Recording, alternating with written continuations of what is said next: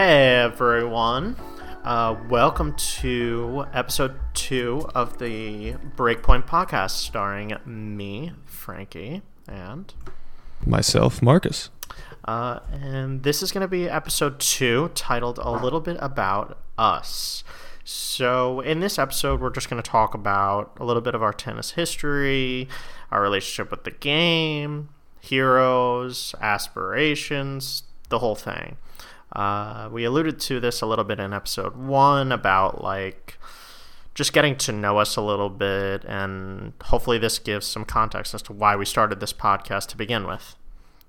So yeah, Marcus, kick us off.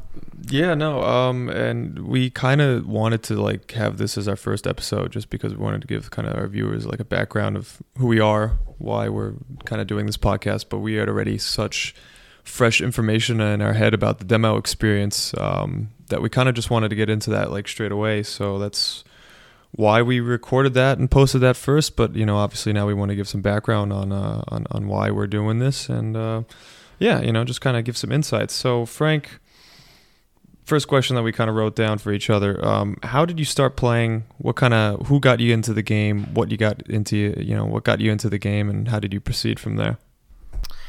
Yeah, and I think this is going to be overlap between Marcus and myself, and a lot of tennis players as well. It was our dad. For me, it was my dad for sure. When I was probably starting around 4 to 5 years old, we would go to my family's sort of place in Naples, Florida, and the community there has some really nice hard true clay courts, and my dad would take me out and sort of just hit some balls with me and just taught me the basics of this is a forehand, this is a backhand, with an old Wilson T2000 titanium racket. Get out. A junior version or a regular? Oh no, this was a regular version. It was just 5-year-old me swinging this ridiculous racket. It was awesome. And there's some wood rackets. It's there too. Swinging a baseball club, man. Correct. That is correct. That's but absurd. it was a ton of fun. And I think it's important to do that stuff because that's really how you learn to just sort of like the game at first, especially with those little kids. So that was my first experience, and from there, when I was about 8 years old, that's when I actually started taking lessons seriously, because my dad just straight up asked me hey, do you want to actually learn to play this game? Do you enjoy it? Is it something that you like? And that's a very deep question at 8 years old. Yeah, no, tough decision to tough decision, yeah. But for me, it was just hell yeah, I get to whack a tennis ball more. I'm in. Go for it. Yeah, for sure. What about you? How did you first start? Similar situation. My father was kind of big into the game. He played a lot in his junior days. He grew up in Douglaston, so he was around he kind of hung out with John and Patrick McEnroe a lot, so that kind of had a lot of influence on him. And also back then, everyone played. I mean, it's the same thing as your dad. That was tennis was the most popular sport in the 70s. Yeah, tennis was by far the most popular sport. My dad also, similar sort of deal, grew up in northwestern Queens and Astoria. But he took lessons out in Port Washington, actually, with the McEnroe brothers. Yep. Yeah, my dad went to Glen Cove after he got kicked out of Port Washington. He had to go to Glen Cove. John did. If you ever read his book, actually, I got it on the shelf right there. You cannot be serious. I got both brothers' books up there, by the way. So Douglaston Tennis running strong here. Yeah. My dad, similar deal. He was at Port Washington. He'd stayed at Port Washington, though, and he didn't get the boot? No, he did not get the boot. For once, he didn't get the boot. He got the boot at Forest Hills multiple times, though, for refusing to wear all white. Oh, that's another podcast right there. Yeah, I mean, that is just... which, listen, he's not alone in that. There's plenty of people that have been booted out because of that ridiculous, archaic rule, but they're easing up with it now. But that's a hot take. Yeah, whatever. Separate podcast topic again. For sure. But yeah, my dad was also was a really good player, much better than I am, much better than I will be or ever was. He was like a collegiate, an upper tier collegiate level player. He got scholarship offers from the U Miami Hurricanes, and he was going to go there. And then my grandparents said, "There's a 0% chance that we are allowing you to go to Miami for college to play tennis, because you are way too much of a party animal." And yeah, he was denied that, so he played at St. John's actually. This is a good place to play tennis. Yeah, no, I mean it's D1, so better than I ever did. So yeah, he played there, and sort of that was how I just got introduced to the game, was through him. And then like around 8 years old, like I said, started taking lessons, and then at like call it 11 years old is when I started to actually play tournaments, which was different, and that was like an entirely different way of looking at the game, because before it was kind of just, I'm playing this for fun, like I enjoy the social aspects of it, and whatever, which I'm sure you can relate to too. But I knew you started playing tournaments a little bit earlier than I did, right? Yeah, I started playing, I would say about when I was 7. So my dad kind of got me into it when I was like 3 or 4, would just take me down to the courts with him, because it's actually funny, my dad grew up playing in the juniors, and then when he went off to college, he didn't play. He played for Holy Cross High School.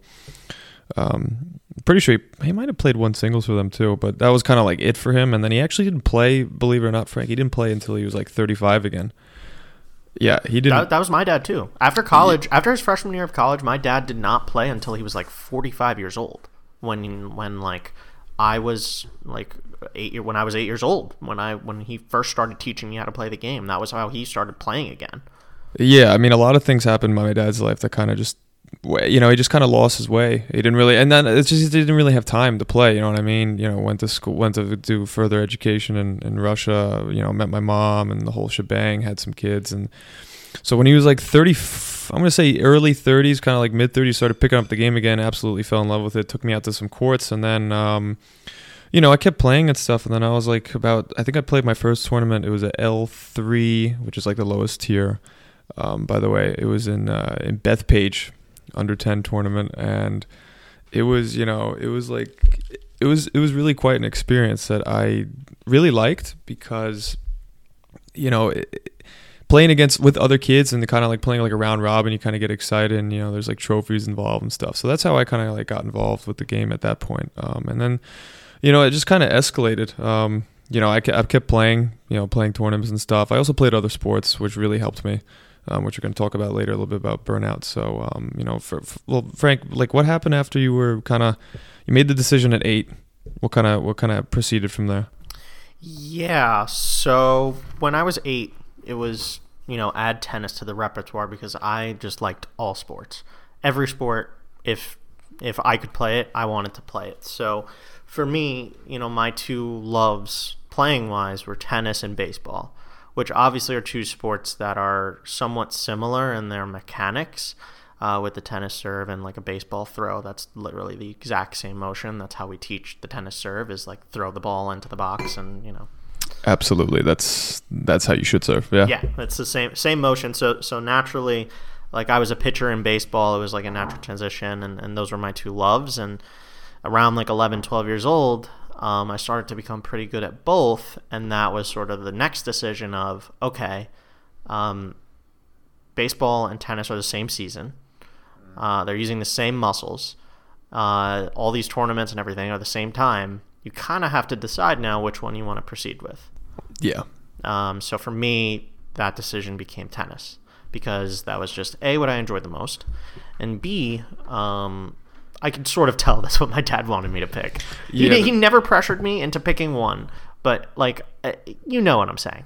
Yeah, dude, there's definitely a bias. I mean, it was the same thing with me when I was playing 4 sports, actually. And funny enough, for the viewers listening here, Frankie and I have known each other since kindergarten. We went to the same kindergarten class. Actually, before that, it was nursery. It was nursery, wasn't it? We were like 4 years old, right? Wait, you went to pre-K, not at OLBS, though. Pre-K. Oh, you did? No, I didn't. Oh, okay. So I went to kindergarten. We were in kindergarten together, and then we played soccer until we were like, say, around 12 together. Yeah. Right? Yeah, about 12 years old. We played on the same like CYO teams. Yeah. I played left back. Frankie was right back, and correct. We were the bruisers in the back line. Correct. Yeah.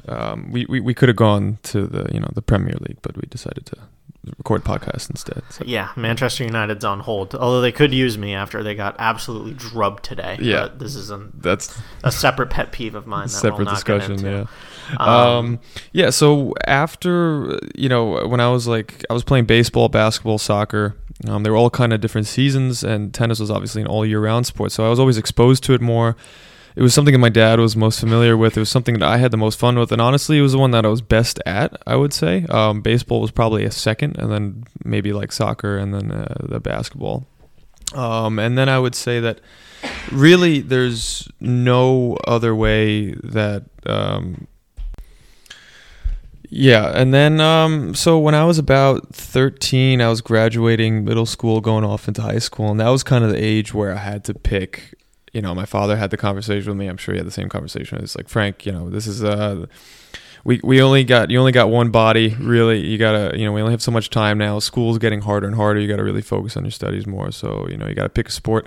And I picked tennis because, one, I was best at it. Two, obviously my father really wanted me to play. And it kind of just led to more opportunities. I knew that, I was going to need some help financially going to college in the future. And I realized, tennis was kind of like my ticket there. Otherwise I would have to, or it would at least give me more options instead of, maybe going to the local school like Queens College or something like that, and just having to, or CUNY, Frankie and I live in New York City, so CUNY is the City University of New York, just for everyone's awareness. The kind of like cheaper schools, great schools, great school system by the way, but it's like limited options. So that's why I wanted to play tennis, kind of broaden my horizons, give myself the option to maybe go away from college, which I ended up not doing, funny enough, but I did go to a private university, so that definitely helped pay the bill there. Yeah. For me, it was a little bit different. And Marcus can attest to this, I'm a dweeb. I'm a nerd. I enjoy... Yeah, as we can tell by this podcast. Yes. I enjoyed school a lot. So... Yeah, you did. Yeah. So for me, tennis was kind of just like this athletic outlet. I never really foresaw myself playing college tennis. It was always like, and this was something that I struggled with in the juniors, was tennis was just fun for me. I enjoyed it because my friends played tennis. Like, I got to see Marcus every now and then. I have other friends that we'll probably have on this podcast, like Braddock and Anthony, that, I just enjoyed playing with and spending time with, and that was what I enjoyed the most. So for me, it was sort of hard to foresee myself really, really going down that competitive route and doing the college part of it. I just didn't view the game that way yet. And that's like one of the things that's evolved over time, I think, for myself, is that now later on I sort of do have that competitive drive, which is kind of hilarious that it's developed, but back then definitely not. But yeah, so your story, I think, is a little bit more interesting in terms of your junior career. You got to play in college, etc. So why don't you tell us a little bit about sort of how it was from the 14s to 18s, sort of playing in that circuit and going to sectionals, nationals, stuff like that. Like, how was that balancing high school and that at the same time? Yeah, that was a bit... I had more of a kind of a non-traditional path compared to like my peers in the Eastern section here in the USTA. I had the lovely and wonderful opportunity to go to Germany every summer, so I would miss all the summer tournaments. My ranking would always drop a little bit. I wouldn't go to these big nationals that everyone goes to, so I'd always play kind of tournaments in Germany, which was a whole totally different experience, playing on red clay and playing against different people from different nations and international tournaments. It was just it brought me a really good perspective on like team tennis and international tennis, which I think helped me on later on in my college career. But from age 14 to like 16, it was pretty stressful because those are like your peak years of you trying to get recruited to a good school and you trying to boost up your ranking, which is something that is very important. And that's where I drove myself the hardest. Your coaches would drive yourself the hardest. Your parents, meaning in my case, my dad, my mom really didn't really care. She was just like, make sure I have fun. Don't get yelled at too much. Yeah, same here. Yeah, you know the deal. But from that point, yeah, it was a lot of stress. And then it's honestly kind of a relief once you're like in that recruiting process, and then once you're kind of done with it. So I always kind of wanted to go to Hofstra. Why? It's a good question. They didn't have the best program, but I really wanted to kind of like start my own sort of program and like build it up from the ground up, which I believe I did, because now they're looking really good, and I'm proud that maybe I might have helped in some way do that, not just as a player, but also being a coach there for 2 years afterwards. But once I was done with that... The Giannis Antetokounmpo route, if you will. Building up the Milwaukee Bucks from nothing. Damn right, Frank. Damn right. You gotta want it the hard way, right? What other colleges did you consider or recruited you? What about that? I was looking mainly, like, the deal was basically if I went to a local school, I was still able to go to Germany in the summer. But if I went away for school, which would have cost more money with room and board and all that, my folks would have made me work here in the summer, probably just teaching tennis all summer. And I really valued my summers in Europe, which is not something that everyone kind of gets. So I really valued that. And I wanted to keep that. So I was talking to, obviously Hofstra was like on the top of my list. I was talking to Adelphi. I had a scholarship offer from Adelphi that was pretty good. They're Division II out in Long Island. I was talking to Old Dominion University a little bit. That would have been tough to honestly make their lineup. They're a very solid team. I was talking to like Sacred Heart. I got a couple emails from Carnegie Mellon. Problem was I wasn't as nerdy as Frank was, so yeah, my grades weren't quite up there as Frank's. But I mean, I wasn't dumb, but I just didn't really. I was more of a athlete student than like Frankie was like a student athlete. That's for sure. We kind of played opposite roles there. So, but I still had fun with Pokemon cards and Yu-Gi-Oh cards in my free time. Yeah. Yeah, no, I mean, I was just thinking about tennis 24/7, which in hindsight, I do and I don't regret. I wish I could have maybe put my time into something else, kind of like more of a hobby-based stuff with, other things, maybe learn other topics about the world. Yeah, it's tough to really balance, It is, and it's funny that you said that, because when I was, obviously we read a script for what we're going to say before this. As I was writing my thoughts out about this, there were so many different parts of this. I was like, man, do I regret that? And I just told myself, no, I don't, because if this didn't happen, like, I wouldn't be where I am today. Like, all of these things that we're talking about that maybe looking back on it, we're like, oh, like, I totally regret that. Like, for me, like, do I say to myself, like, oh, like, I totally regret not pushing myself and, like, really focusing on tennis between 12 and 15 years old? But at the same time, I'm like, no, I don't, because then I wouldn't have focused on school. I wouldn't have gotten into Townsend Harris. I wouldn't have met all my friends at Townsend Harris. I wouldn't have gotten into the college that I did and gotten the job that I have now. And all these other domino effects stem from these seemingly unimportant decisions, but they all do matter. And I think that's something that I reflected on a lot when I was writing this. I don't know about you. Yeah, no, it's funny how life kind of works like that, because I was thinking to myself the other day, if I had focused really on kind of like my academics and other, things in high school, like maybe, partying, more of like a social life, where would I be? I don't know if I would have been as good as a tennis player, and then what kind of school would I have gone to? What kind of social life would I have had now? Because right now, I like most of my friends that I've met in my life are from Hofstra. My girlfriend's from Hofstra. Some of my best friends in the world are from Hofstra tennis, and that's something that I really value, and I kind of like don't regret going through, driving out to tournaments every weekend when I was like 14, 16, 18. And it makes a difference now, because now I feel like now after you graduate college, you kind of have the opportunity to kind of like, it's your own person, especially if you work, you got a little bit more money, and you can kind of do things that you want to do that you never thought you'd be able to do. Like, for example, I never thought I'd be recording a podcast right now, but now I'm like, you know what, screw it. Frank and I are really good friends. We both love tennis. Let's talk about tennis, and maybe other people want to hear our thoughts, and that's something I really valued. But I would say that once the recruiting process was done, it was a big relief, and I tried not to get a case of senioritis, which is what a lot of not only students get in high school with their averages. Athletes get those too, because they kind of slack off before their freshman year and they come in kind of out of shape. I actually played my best high school tennis my senior year. I remember that. Yeah, I made the semifinals of the state tournament. Me and another kid went to Townsend with Frankie, Ethan Natolo. We grew up playing, and we both kind of made the semis. And I thought that was a pretty cool experience for both of us.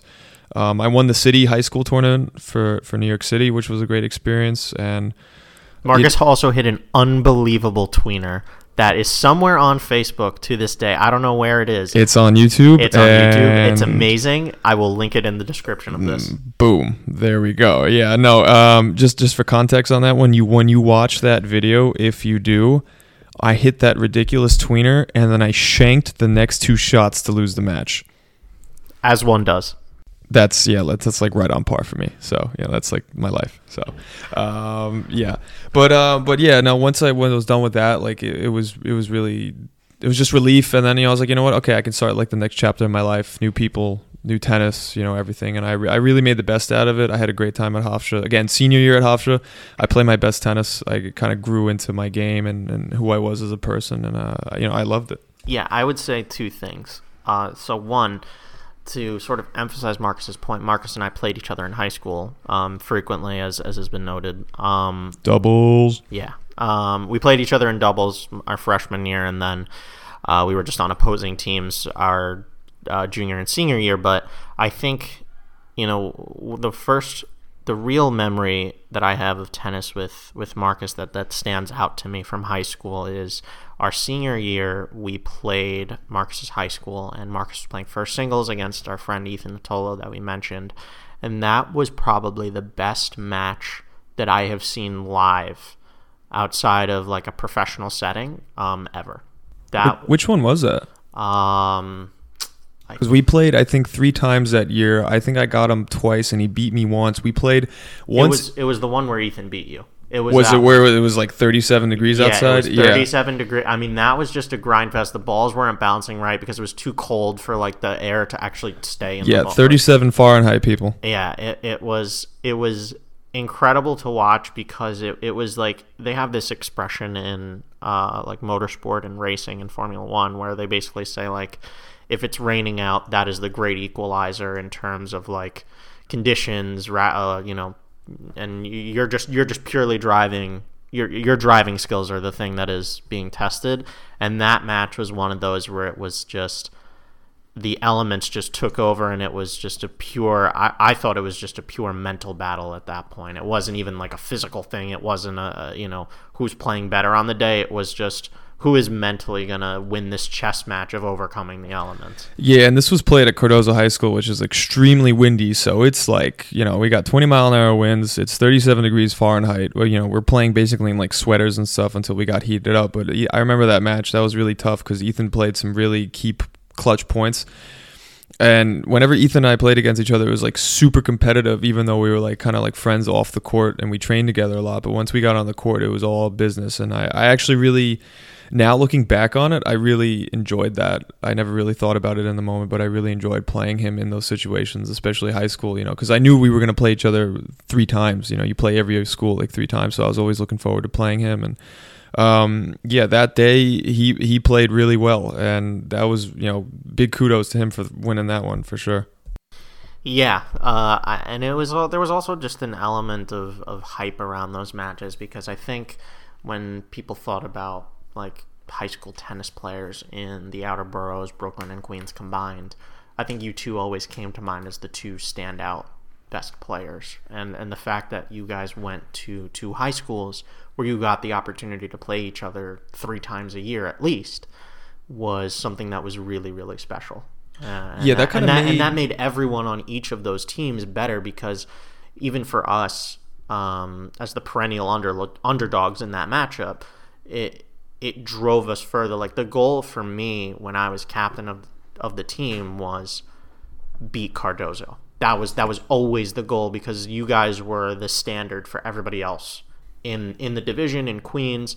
It was you and Beacon, and so for us to actually be able to beat you my senior year, that was like the culmination of everything that I had wanted in high school. Yeah, for sure. And the great thing about like when Ethan was playing number 1 and I was playing number 1 is that honestly it was always a toss-up. Mm-hmm. We were both very, very even at the time, and if Ethan were to manage to like actually win, which he did, then it gave Townsend a real shot at beating Cardozo, which was kind of put me in a weird position because it put a lot of pressure on me because like, damn, usually I go out and win these high school matches honestly easy against these guys, but Ethan was always an extremely tough opponent, and that was a lot of pressure there. Yeah, it was. All right, so I think I got to get into my stuff a little bit, which is much less entertaining, to be honest. No, listen, Frank took it just because it's different doesn't mean it's not interesting. For sure, I'm serious. Every tennis player has their own kind of history and why things happen and why it didn't happen. So like what kind of happened when you started playing tournaments at 11, and then what happened after that? Once you started getting into high school. So I started playing tournaments. I liked it. I did okay. I actually was winning a few matches here and there. I started training more seriously for it. I actually bothered to care about my fitness. I had this is a separate topic, but I had a really big growth spurt, like when I was 13 years old. Really? I don't know if you remember this. I was like 5'1", maybe, when I was like 12 or 13 years old, and I grew like 8 or 9 inches in one summer, and I got to like 5'9", which is a little bit shorter than I am now. But when you were really, yeah, I grew like massively. And then that was just summer. You just kind of plateaued after. And then it was after? like, oh, cool! Like I can actually like really serve now. The summer of Frankie bombs down the tee. And listen, Marcus can attest. Like for my height, my serve is actually really, really pretty heavy. He's got some wicked slice when he wants to. That's all from baseball, to be honest. Which I think goes into like this topic that we're going to discuss later of like cross sport training. I think can be very, very effective. Very helpful. Absolutely. But yeah, so I play these tournaments, and then when I was 14 years old, unfortunately, my father was diagnosed with cancer, and sort of everything in my life got put on hold because of that. And I just stopped playing tennis really because without him, it just didn't feel right. Like what's the point of playing this game if the person that was sort of my coach, my hitting partner, everything was just not there? It would just feel weird. Like what would you have done if like you didn't have Todd screaming from a tree across the street, "Marcus, that ball was in"? I would actually really miss it. And I cannot imagine what that must have been like for you at that point, because I couldn't even fathom it, as a person who's standing by. Yeah, so for me, at 14, I stopped doing that. It just didn't make sense, and my dad unfortunately passed away when I was 16, and at that point I was like, I didn't want to play anymore. My sophomore year of high school, I didn't really play on the team. It just wasn't really in the cards for me. My junior year, this was probably like 6 or 7 months after my dad had passed, I kind of forced myself to play because of my teammates, quite honestly. Like I had set this mission out when I first got to Townsend along with Ethan of, let's knock Cardozo off their perch. Like, let's win this division. Like, we've got 2 good players in me and Ethan. Like, let's do damage. And so for me that was the motivation, and it was more to be a leader rather than to play. I did play first doubles because the only way that I was going to play is if I played doubles. I didn't want to play singles at all. Yeah. And so eventually we got that goal. My senior year we kicked ass, and I'm super proud of that to this day, and I love all my teammates from then. And but yeah, I mean, I became one of those players that didn't play tennis outside of tennis season in high school. Like I only played that 3-month window of the year. In the winter, like I didn't care. I didn't want to play. Just the thought of tennis was and I say this all the time. On a personal level, for me, after my dad passed, I was able to do pretty much everything, and not be sad or be upset. The thing that like emotionally just crushed me was tennis, was like picking up a tennis racket, and like that was sort of that like direct link. So for me, that was the non-starter. So for me, every time I played tennis, I touched a racket, anything, it was an emotional battle. Like it was just so incredibly emotional for me. Yeah, I remember when Frank's father passed away, and I just felt so bad for him because I know that how much he meant to him, and not only just obviously on a personal level, it's his father obviously, but just also on the tennis level. And I know that how much Frank loved playing tennis and how much his dad was, I would see Frank at we played at a short time at the same club in Bayside, New York. There's this club called Go Tennis. Now it's no longer there. They're building apartment complexes there. But, I would see Frank there with his dad all the time, and I'm like, hey, that's Frank. I remember him from kindergarten or, soccer or this and that, so we'd always see each other. And yeah, no, it was just really sad to hear that. But honestly, I'm really glad that Frank kind of, quote unquote, sucked it up, sort of. I mean, is that like a kind of a way you could that's put what it was. It was sucking it up. That's the only way to describe it. Yeah, he kind of like sucked it up, got himself back in the game because he knew that his dad would want him to continue for sure. And he did great things. He was part of a team that ended up beating Cardozo, albeit we were a little bit weaker my senior year as a team. But there's nothing we could have done about that. I could only play one position. Ethan also could only play one position. Yeah, so it comes down to it's a team sport at that point, and that's another great podcast that we're going to be doing later on. It's about how important team sports is. In and team sports and tennis in general, and then like this goes to the professional level of how we can make it better and more enjoyable. And tennis has these sort of platforms already, these systems in place of team tennis, and now it's just about like making them better and more entertaining and useful. But that's gonna be a topic for another day. So now let's get into a little bit of, you kind of touched on burnout a little bit, but sort of why don't you just go into like, was there ever a moment where you got like super burned out from all these tournaments you were playing, or were you just more of that like, I'm digging in and I have my goal and I know what I need to achieve it? I was a very short-term burnout guy. So if I had like a really bad couple of strings of tournaments or matches, I would maybe just say, whatever, I need to just get my mind off tennis. You know what I mean? I'd go hang out with my friends, just do some other stuff, maybe just do some other sort of exercise, play basketball, whatever it was, just kind of get my mind off of tennis. But in the back of my mind, it was always like, all right, Marcus, come on, use this as motivation, use this as fuel to like get better. And I would say that really pushed me to keep getting better. And the reason why I didn't have burnout was because I played other sports growing up. And that was really important because you got yourself socialized with other kids, with other people, with other sports. It wasn't always about one thing and one thing only. If I'm a firm believer, and I've seen it happen to many kids from, who I was growing up playing tennis with. And I've seen it a lot in kids who end up going to college and kind of just like tap out because they're so burned out. It's because they've been playing this hardcore, like really competitive tennis since they were 10 years old. And when you're in your... And they're actually starting it sooner now. Yeah, and it's actually starting sooner. There are some people who have been playing competitive tennis since they were like 7 years old, which is insane to me. It's pretty sick, honestly, because a kid, you're still a kid. You know what I mean? You're going through puberty. You're trying to figure out where you are in this world and where you are in school and who you are. And all of a sudden, you're like your parents really just kind of bearing down on you, like, oh, you got to win this match. Oh, you should have won this match. You should have this. You should have that. You're not gonna. I saw some really sick stuff. I remember it was playing a match. It was a middle school match, middle school Mayor's Cup. Okay. That's a throwback. Middle school Mayor's Cup.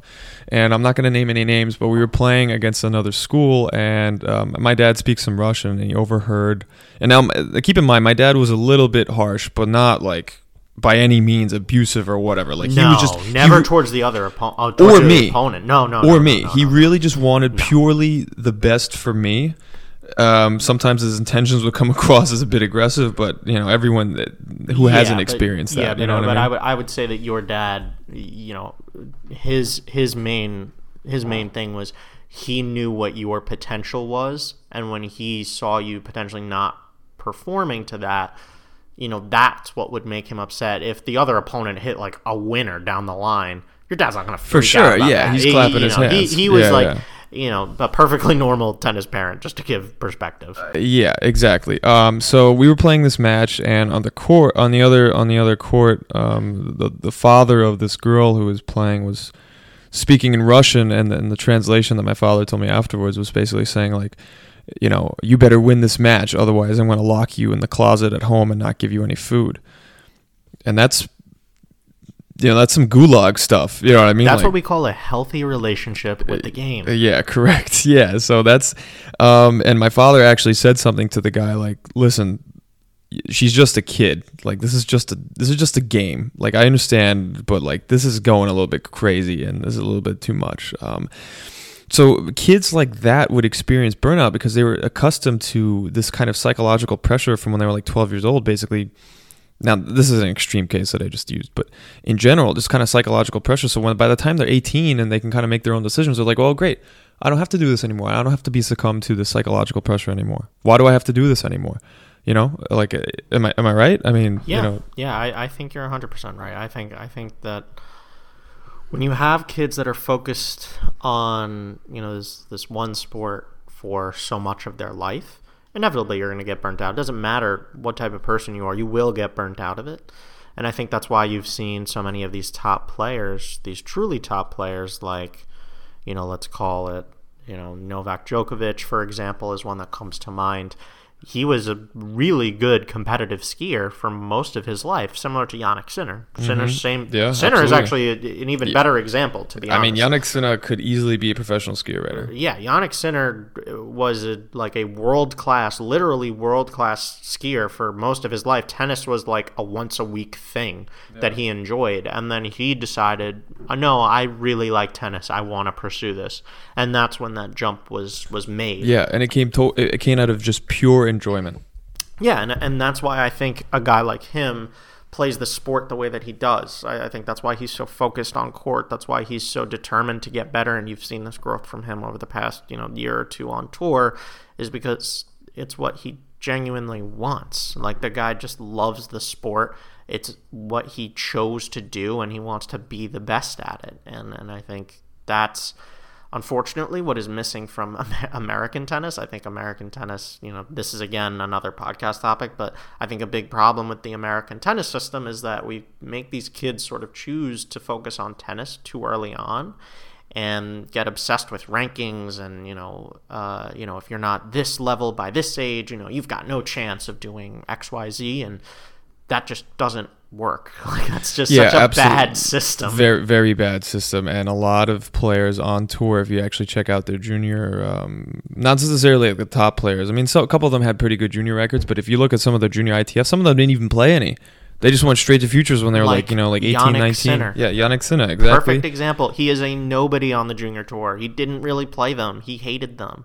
And he's too busy skiing and speaking whatever languages he speaks. Yeah, I mean, listen, like there are two paths in terms of players. There's the center path, which is, you know, you kind of like go to the pros early on and you develop your game that way. And then there's the, you know, Lorenzo Musetti path, which is this guy was the number one ranked junior in the world, won the Australian Open Juniors, and now he's just kind of really nicely made the transition onto the tour, and he's killing it on tour. Yeah, but absolutely. like, I will say that based on what I've seen so far, the Musettis are far less common than the Sinners, because our other player that I think we both agree is the best young up and coming talent is Carlos Alcaraz. For and sure. You know what Carlos Alcaraz is? Didn't play juniors, just focused on ITFs and challengers and satellites and these playing professional matches and just learning how to win against professional tennis players, not against other juniors where you know you're better than this guy. So what's the point? Yeah, and you know what's funny? I also have another book over there. If you see that, the Rafael Nadal biography.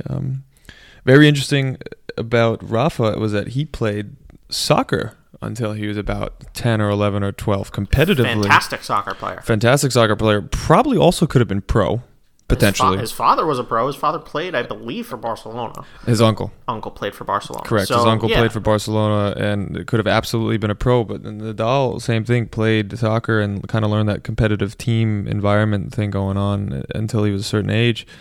And that's also why he didn't get burnout. So another beautiful thing about why, you know, my dad had me play all these sports is that when I did take breaks from tennis here and there, or kind of like after college, I still played a lot actually, but recently, maybe in the last year, I kind of like took a little bit more time off from tennis. I was focusing on other things in my life and just trying to like really figure out, you know, what else I could really do just besides swinging a tennis racket. But then I realized after taking all that time off a little bit, I was like, you know what, I really miss playing tennis, and not even just playing, just also playing competitively, which is such a nice thing to know, because it means that my dad and myself kind of had like the healthy attitude about it, because I always gravitate towards it instead of, you know what, I played 4 years of college, I'm going to drop my racket and never play again. I know a lot of people who do that, and they like never play. I think that's a majority of people. Not only, drop their racket, they also just get out of shape. And which is that's a whole different discussion, but that's also not really a great thing for them to happen. But the burnout, so that's why I didn't really experience burnout. Frank, I don't know how it was for you. With obviously you had that little kind of, I wouldn't consider where you took a break because of your dad. That's not really burnout, because that was more. I think it's a different kind of burnout. I think that was an emotional burnout. Okay. I don't think it was a tennis. Well, I mean, it was tennis related, but yeah, but not like directly related to your performance or I'm trying to get scholarship. Screw it, this is too much pressure. Yeah. No, exactly. It was never that, and I think for me, after I graduated high school and college, I had my goals of what I wanted to do professionally, and that sort of required some sacrifice from me. Not only socially in terms of not really getting to party and all that stuff in college, but in terms of, my time, and tennis just kind of was like, I'm not going to be a professional tennis player. I don't really want to teach tennis. Like, it's just kind of one of those, it's kind of just one of those, like, all right, like it's a fun thing and that's it. And, so I just played whenever, I had a buddy or two that would ask to play. I'd be like, yeah, sure, I'll get my sticks out and, I'll hit with you. See what happens. Sure. Yeah, like I don't, I'm not trying to go out there and win a set or play club or anything like that. It just wasn't in the cards for me. I graduated, I got the job that I had wanted and everything. And, that's, I think, where my tennis story gets much more interesting, is that sort of after I graduated, I sort of had the opposite reaction of what you just described with people that played in college, whatever, where they're just like, I'm never touching this stupid racket again, like, and, they get out of shape, whatever. For me, it was, I sit and I stare at a computer for X number of hours a day, like, I need to go, like, do something and keep your mental sanity. Exactly. Like, I always, like, I liked the gym and I liked lifting and all that stuff, but I was just like, I can only do this for so long. Not very stimulating, is it? I mean, I love the gym too, but it's just not stimulating for the brain. It's not stimulating, especially if you're not going with someone. Like, in college, it was good because I went with, like, my roommates and we all went together. And it was a social activity, whereas now it would just be like 8 p.m. I'm driving in the dark in the cold to the gym by myself to go, like, lift. This sucks. Yeah, like, it's just not fun. But for some people it's fun, but for me it wasn't. And I was just like, you know what? Like, why don't I try tennis? Like, why don't I try this again? Like, I'm in such a better mental state than I was, like, 7 years ago. Like, let me just do this thing. Yeah, like, you've matured. I mean, like, I'm not trying to go win tournaments out here. I'm trying to just, like, enjoy myself and, like, get myself in shape. Like, and for now, yeah, you definitely want to rack up those prize money tournaments. I see you, son. And so, I still have my tennis friends. Obviously, like, I have friend Marcus. I'm friends with Braddock and other people that we'll have on the show, like I said, hopefully, and it just, I started hitting again with them, and they were kind enough, even though I was not nearly as good as they were, to sort of be patient with me until my game got back up to shape, and I really just started to love the game again. There's like this point, this like inflection point where you realize that there's like this pressure lifted off of you. I don't know if you can really relate to this as much, but like now that I'm playing as just an adult and it's just, I don't have to worry about anything or some specific goal. Like, it's just, I want to get better for me. There's this mentality change that happened for me, and it was just this massive pressure that was lifted off of my shoulders. Oh, for sure. When there's no external kind of like environment there. I mean, when I graduated, when you're playing Division I college, you got a lot of people counting on you. You know what I mean? You got yourself, obviously you want to win, and then you got your teammates, your coach, your peers. You don't want to go home and really say, like, when other people ask you, hey, how'd you do today? Oh, I lost, kind of a crappy thing to say, you know what I mean? It doesn't really feel that great. But once I graduated too, same thing. Like, I know exactly how you feel. You kind of like, all right, if I'm going to do this, I'm going to do it for myself. And if I don't want to do it, I don't have to do it. But I love it so much that I want to do it. And guess what? If I lose, it's not the end of the world. I obviously want to win and I'm going to give it my all. But if I lose, it's like, go home and whatever. I still got a great life, And I think that's really how people should view kind of like sports in general, not as like a life and death thing. I mean, you've heard it from Boris Becker, Djokovic, kind of like, listen, this is life. You can't win it all. I mean, you saw Djokovic after he lost to Medvedev. I mean, he was almost like kind of relieved that he lost. It was kind of weird, relieved. Right? He looked happy that it was just over. And Djokovic in that final match, that was the most relatable I've ever felt to Djokovic before. Absolutely. Because every emotion that he was going through, the second that he walked on the court, I knew he was going to lose because I recognized that body language right away. Yeah, he already looked shaky in that semis against Zverev. He should not have won. I don't like to say he didn't deserve to win the match, but like he should not have won that match. Zverev should have closed the door on him. But I think what is so interesting is that was that moment where Djokovic actually looked human, and what I saw from him that day was somebody who just looked like they had the weight of the world, the weight of history on their shoulders, and you saw the tightness in every single stroke that this guy took that I've never seen from him before. Yeah, no, he was incredibly tight. It was similar kind of to like the Olympics semifinal when he was playing Zverev. He was up 6-3. Was it 6-3, 3-1, 3-0, something like that, and he ended up losing. I think it was just too much pressure for him to just even Novak Djokovic, the greatest tennis player ever. Yeah, statistically. Yeah. So this is definitely another podcast topic, but yes. Sure. Okay, maybe I shouldn't use the word greatest. I should maybe the word best. Probably, right? I just think statistically, it is inarguable he is the greatest tennis player. Yeah, just purely objective based on performance. We'll have a debate about this later because I truthfully do not, I have my own opinions. Yeah, he just doesn't want to admit it. Whatever. Statistically, undoubtedly, he is the greatest tennis player of all time. Yeah, but he looked like he was just so ready for that thing to be done. And I kind of understood him, and I was like, you know what? It made me feel... It's kind of weird because you don't really want to like feel good about other people's miseries, but you're like, you know what? I get it. Like, he's human. He really is human at the end of the day because we all thought he was not human when he's just winning slams right, left, 3 in a row. We're like, oh my God, he's going to get 4. Is he going to do what Laver did? Not only that, I think throughout that tournament you saw him just sort of have these going a set down and then just building himself back up and winning the match. And there was only so many times that a human being can do that breaking point like that, like just going to the brink and coming back, and you felt the sense of relief for him, like thank God this is over. And also at the same time, I think there was a moment of everybody can now appreciate how hard what this guy just accomplished of winning. I mean, what did he win? 27 Grand Slam matches in a year. I mean, that is ridiculous.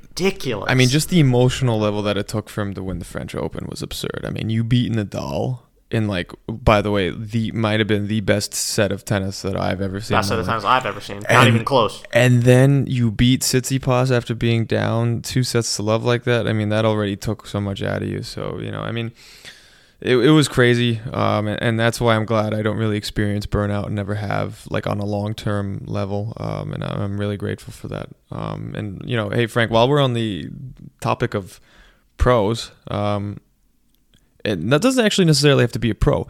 Who were your tennis heroes and inspirations kind of growing up and maybe to this day? So I think number one for both of us is our dads, right? I mean, that's... Absolutely. Yeah. So, and we've kind of already explained that, so I'm not going to give more detail. But for me, when I was younger, there was 2 people. Number one was Roger Federer, obviously. Wow, that's a really good choice. Really original, I know. Yeah, no, but that's a really good choice. No, but I mean, listen, come on. Roger, when we were 10 years old, was at his absolute peak, was just, nobody had ever seen anyone that was the best offensive player in the world and the best defensive player in the world at the same just crazy, time. Absolutely all-court player, and he just died. I mean, if it wasn't for Nadal, this guy would be racking up French Opens every year. Yeah, that's like another one of the great like tennis like myths is that like Roger is not like a good clay court player or something like that. Like Roger Federer, arguably, in my opinion, may be the second or third greatest clay court player of all time. He just ran into the greatest player of all time on the dirt. Yeah, that's a whole different topic. Yeah, but, for sure. Roger obviously was everything. I mean, he's the king. And for me, second was Marcos Baghdatis, which is much more original and much more interesting. And the reason for that is my mother was born in Cyprus, in the same town as Marcos Baghdatis in Limassol, and so for me growing up, to see somebody from our island of, like 1 million people getting to the Australian Open final was just absolutely bonkers. Like the fact that this guy is representing Cyprus and getting to the final of the Australian Open and being a perennial like top 20 player in the world was insane to me. So Marcos was definitely up there. I followed him throughout his entire career. I loved him. Super cool dude as well. So, yeah, love him. Yeah. Speaking of that, I just came to mind that if we ever get my friend Maurice on the podcast, he has a great Marcos Baghdatis story to share. I don't know if our podcast is rated enough for that, but yeah, we can get an explicit content warning set up on Anchor for sure. No comment. No dude. So who are your idols? Didn't exactly have like a really idol. So I liked Andy Roddick growing up as a kid. Whatever, American kid, big serve, good forehand. Wore the cap backwards, the whole shebang. I used to do the same thing and try to be like him. But as I got older, I kind of got like sick of a shtick a little bit. I don't know why. It's because we were ball people and we knew the gross secrets that went on. Correct. Yeah, you start to like actually hear things, and you're like, okay. I mean, listen, still a great player. Also, again, probably, he wins at least 2 or 3 Wimbledons without Federer. That's a whole nother what-if conversation that we're going to have, but for sure. And then I would say, I obviously, I got I'm half German, so I always loved the German players. I love myself some Philipp Kohlschreiber, even though he wasn't, like, one of the greatest matches that I've seen and that I was really happy that I watched was Philipp Kohlschreiber against Roddick. 2008 Australian Open. You remember that match? I remember that match. That is a sick match. 8-6 in the fifth. Also, low-key, one of the best backhands in history, and no one ever really talks about it. No, it gets overshadowed by like Gasquet, Wawrinka, and those boys, obviously, because they had better overall careers. Yes. But if you took like the backhand itself, man, that thing is a thing of beauty. Yeah, he's got a beautiful stroke on it. So, I think those are the people that we idolized, like, as we were kids that were currently playing. Were there any, like, historical players that you sort of got the chance to see on, like, YouTube, stuff like that you were just like, wow, like, this guy's electric? Obviously, McEnroe kind of played a big role, obviously, through Douglas and tennis and stuff. But now that I was recently watching, like, the 1980 Wimbledon final on YouTube, and I was like, you know what? I really love Bjorn Borg. That guy is just ice cold, man, and that is like the coolest thing ever. You see McEnroe just flipping out, and by the way, McEnroe's his game, ridiculously good. Like ridiculously good. If you're building a perfect tennis player, which we will do, that is a podcast topic that we're gonna do. McEnroe is the volley for sure. McEnroe. If you just watch that match and you just see some outrageous volleys, but just Bjorn Borg just has this ability just to be like the coolest guy on earth. I wanted to say something else, but I'm not going to say it because we don't have an explicit content thing yet. But he's just so cool. He'll miss like an easy overhead, and he'll just be like, whatever. Yeah, next point. Doesn't matter. Or he'll hit like some ridiculous running down line forehand winner. Okay, whatever. He's like, I can go out to any club anywhere right now and get as many girls as I want. Yeah, like that. He doesn't care. He's like, I'm gonna go back to my penthouse in Monaco. See you later. Yeah. He's just the coolest dude, and I was just watching that, and I was like, you know what? I really want to be that guy. Yeah, that's pretty cool. Yeah. So for me, I think in the grand scheme of tennis, Roger obviously is still there, and fair enough. For me, it was another sort of Greek American tennis player. In this case, Pete Sampras was also right there. Also very cool-headed, by the way. Very cool-headed. I love Pete Sampras. Just watch. I think just from like an aesthetic of who would I want to watch play tennis, Pete Sampras is number one for me. The slam dunk has to be the coolest shot in tennis history for me. And he was like the first one to like pioneer that. Yeah. I mean, Pete's slam dunk, Pete's serve, I mean, all of it. It was just electric for me to watch. So for me, Pete's definitely up there, and similar to Marcus, stole my answer. It's Bjorn Borg. I think Bjorn Borg is probably my number one tennis idol, hero, whatever. I think there's just so many parts of his story, especially about his relationship to tennis itself, that I can relate to in terms of putting pressure on yourself and the mental side of it. I really encourage everyone to like read up on Borg's story. It's incredible.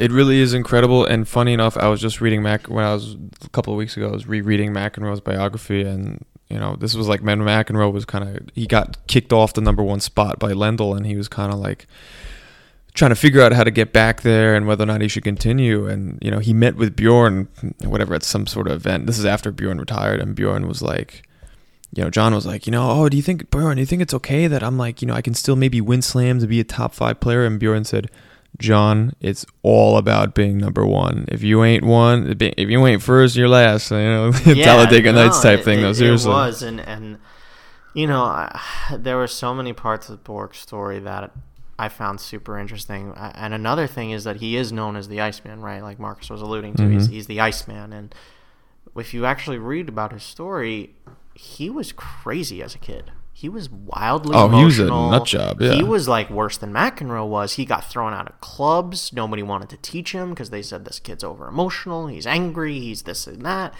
And his father just like sat him down and said, Bjorn, if you want to play this game, everything needs to be locked up. You cannot show weakness to your opponents. And that was that moment when he sort of fixed his game and really took this big transitional step. And that's something I can really relate to, because as a kid, I was wildly emotional on the tennis court. I was like... I mean, honestly, what kid isn't at that age? Yeah, you know like, I was super emotional. I, like, thought every point was, like, the end of the world. And, like, if I missed an overhead, like, I might as well My just, dad's like... gonna kill me! Yeah, like, literally, the sky is falling. And, you know, it's funny. Like, I had this break, obviously, where I didn't play tennis, so it didn't really matter. But, like, nowadays, you know, as I play, I feel like my mental strength is my biggest attribute, because I kind of just have this attitude, like Bjorn, of just like, all right, well, you know, next point, yeah. And like, you know, like, this isn't the end of the world for me. Done. Like, I've got other things I want to do. I'm gonna go, like, you know, go back to my house and watch Squid Games or something. Like, Ooh. You know, like, you have a life, and it's something that I think is just really relatable about Borg and his relationship to the game, also with, like, he almost needed his friends or his rivals to sort of get him to love the game again. And that was sort of very relatable to me. But honestly, he didn't really... After you've read about, like, what happened in 1981 at the U.S. Open, where he lost to McEnroe and he just... Yeah. Dipped? Yeah, he just dipped. He just It's didn't unbelievable. Care. I'm not talking about that. I'm talking about, like, 2030. Like, I'm talking about, like, when he tried to sell his major trophies and all that stuff. When he just went through that, like, hatred of the game. Yeah. It almost took McEnroe reaching out to him and his other friends from that era reaching out to him to say, like, Bjorn, like, this isn't it. And that was something that I, you know, obviously wasn't to that extreme level for myself, but, you know, I needed my friends to make me realize how much I loved the game. And that was something that Borg, I think, also sort of went through.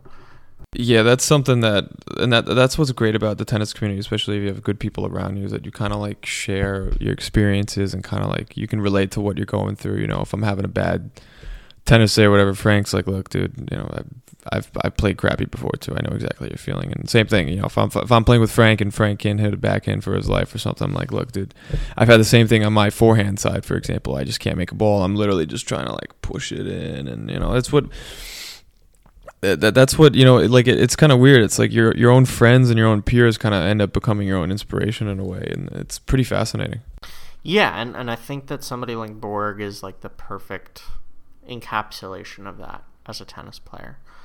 All right. Well, I think we're hitting around the hour mark, which is where we like to cap these things off. Yeah, absolutely. Marcus, you have any last thoughts? No. You know, thanks, guys, for whoever's listening out there. We're going to be, you know, we've actually kind of set a regular schedule now. Frank and I have agreed we're going to be releasing an episode every Friday, and we've got some really interesting topics coming up. We've obviously got the World Tour Finals right around the corner in about 3 weeks. We've got Davis Cup, which is going to be a huge discussion because of the format, players that are playing and not playing, and also the teams that are involved. And then during the off season, we've got some pretty interesting podcasts coming up. So we're really excited for what's to come. Yeah, and I think the plan maybe would be, have some shorter, like 10 to 15 minute like news updates should anything big happen at the World Tour Finals. We can just throw those together for you as more of like a current news sort of thing rather than these longer format discussions. Yeah. But yeah, I think we got a lot of interesting topics. And thanks again for listening, guys. As always, if you have any topic suggestions, any ideas, hit us up on Instagram, Breakpoint Podcast 7. DM us. We'd love to hear your thoughts, any topic ideas. Let us know. And that's all. Thanks for listening, everyone. All right, signing off. See you guys.